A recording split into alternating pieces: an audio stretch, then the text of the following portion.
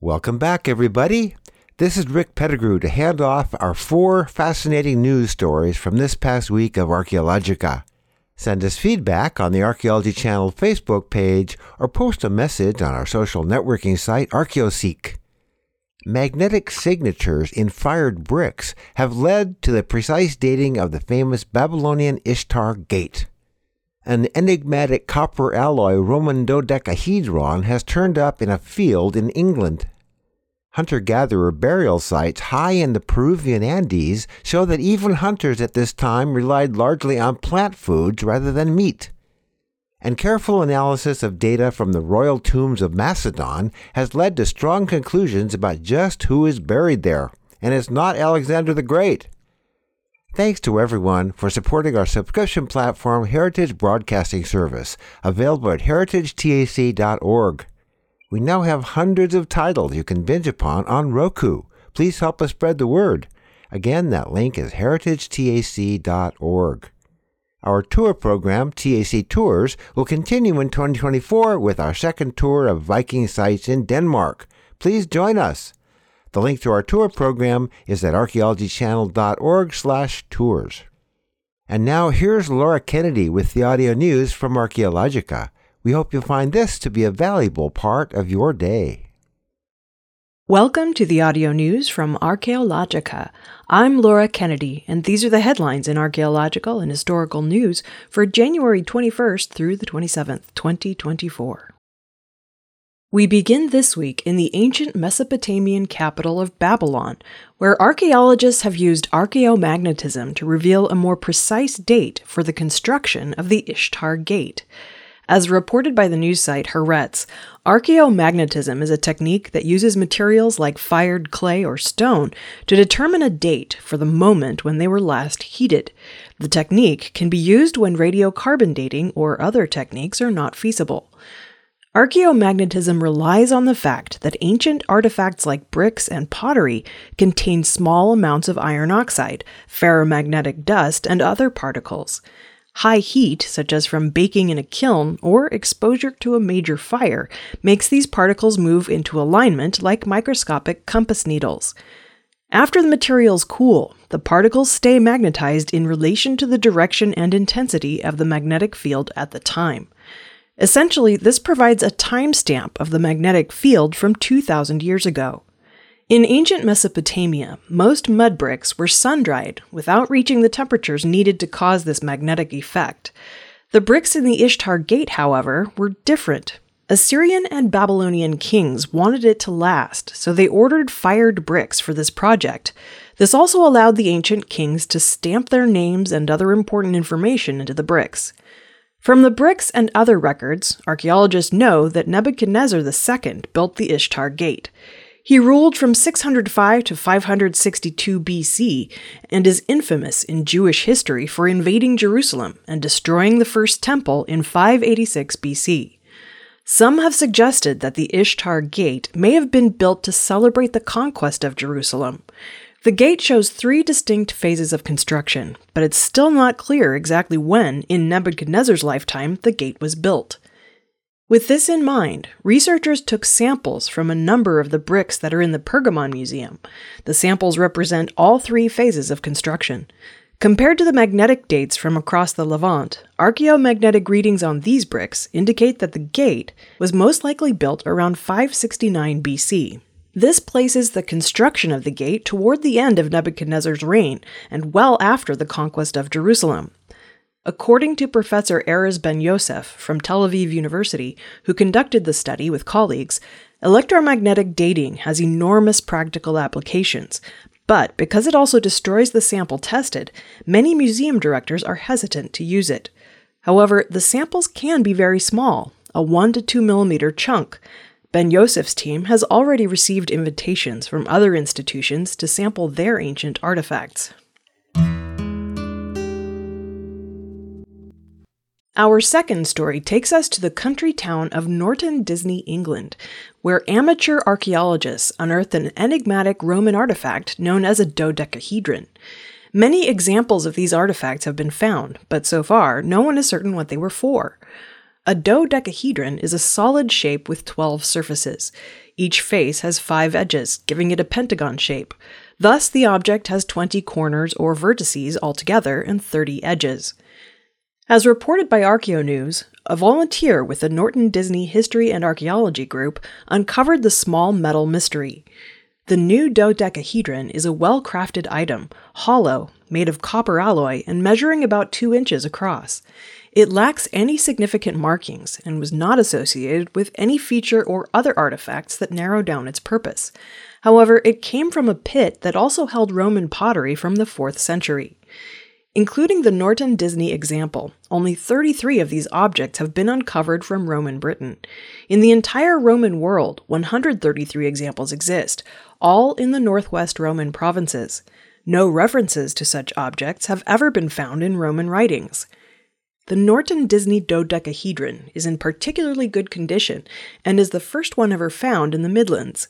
It is carefully and precisely crafted, suggesting there was a particular use for which a well-made tool or decoration was needed. The relative scarcity of the dodecahedron finds indicate that it was not an everyday object or implement like a standard tool or ornament.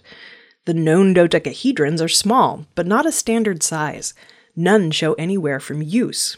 The most widely accepted hypothesis is that they were part of a religious ritual. No evidence confirms this or identifies which cult or god they might have served. According to Richard Parker, secretary of the Norton Disney History and Archaeology Group, the new copper dodecahedron was unearthed about 35 miles southeast of Sheffield. Analysis of the metal alloy showed that it is 75% copper, 7% tin, and 18% lead. The artifact is currently on display in the National Civil War Center, Newark Museum. Our third story takes us to the Peruvian Andes, where analysis of 2 burial sites has provided new insights into hunter-gatherer diets. As reported by The Guardian, the remains are from 6,500 to 9,000 years ago and come from 2 sites, Willamiapata and Soromikayapata, about a mile apart in the high Andes. According to Jennifer Chen, a doctoral student from Penn State University, past research assumed a diet primarily of meat. Her new research, however, determined that these earlier high-altitude hunter-gatherers lived on a diet made up more of plants like wild potatoes, with meat playing a smaller role than previously believed. The new research looked at the combination of nitrogen and carbon in the bones taken from these burial sites and examined burnt plant remains and wear on dental remains to determine what the hunter-gatherers were eating. Among the telling details was a pattern of dental wear on the upper incisors of some individuals, which showed that tubers were the most common food source. The analysis showed that the early human diets in this upland Peruvian site comprised about 80% plant matter and only 20% meat. The analysis also showed that large animals like deer or llamas provided most of the meat in the diet, with lower amounts of small animals, birds, or fish. According to Randy Haas, an archaeologist at the University of Wyoming and senior author of the paper, the archaeological record is biased toward an appearance of meat eating because stone tools and butchered animal bones have a much higher likelihood of being preserved than plant remains. This, combined with the biases of mostly male archaeologists from Western cultures, may have continued the macho caveman stereotype of early human society. This bias may have influenced research on early humans in other parts of the world as well. We end the week at Vergina in northern Greece, where a set of well-preserved royal tombs from the 4th century BC has long been thought to memorialize the family of Alexander the Great. Scholars knew that the remains in these tombs belonged to Alexander's family, but for nearly 50 years they have debated which relative was in which tomb. Now, a new review of the evidence confirms that the tombs excavated in the 1970s contain the remains of Alexander's father, stepmother, half-siblings, and son. They also contain armor and other belongings of Alexander himself. As reported by ArchaeoNews, the team of researchers from Greece, Spain, and the US used macrophotography, radiographs, and anatomical dissection to examine skeletons found in what are called the royal tombs 1, 2, and 3. They also reviewed previous research and compared all the information with historical records on Alexander, his father, Philip of Macedon, and their extended family.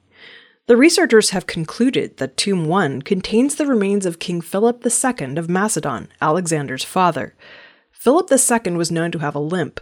This is consistent with the knee fusion found in the male skeleton in Tomb 1. Most sources agree that the bodyguard of Philip II assassinated him a few days after his wife, named Cleopatra, gave birth. Tomb 1 held the remains of a woman and a baby who was only a few days old. This is consistent with Philip II being assassinated in 336 BC, probably by Olympias, Philip's first wife and mother to Alexander the Great. Olympias also would have killed Cleopatra along with Cleopatra's newborn, paving the way for Alexander to take over the throne. Tomb 2 belonged to Alexander's half-brother, King Aridaeus, and Aedia Eurydice, his wife. Skeletal evidence on the woman's remains indicates extensive horseback riding, and Aedia Eurydice had the nickname Warrior Woman. Aridaeus, who was mentally ill and weak, ruled after Alexander the Great and never took part in battle. Thus, the armor found in Tomb 2, including a helmet and a shield, is thought to have belonged to Alexander himself. Tomb 3 has long been thought to contain the remains of Alexander IV, the teenage son of Alexander the Great. The new study found no evidence to dispute this belief. The research appears in the journal Archaeological Science Reports. For more stories and daily news updates, visit Archaeologica on the World Wide Web at archaeologica.org, where all the news is history. Also, check out our growing subscription platform, Heritage Broadcasting Service, at heritagetac.org. I'm Laura Kennedy, and I'll see you next week.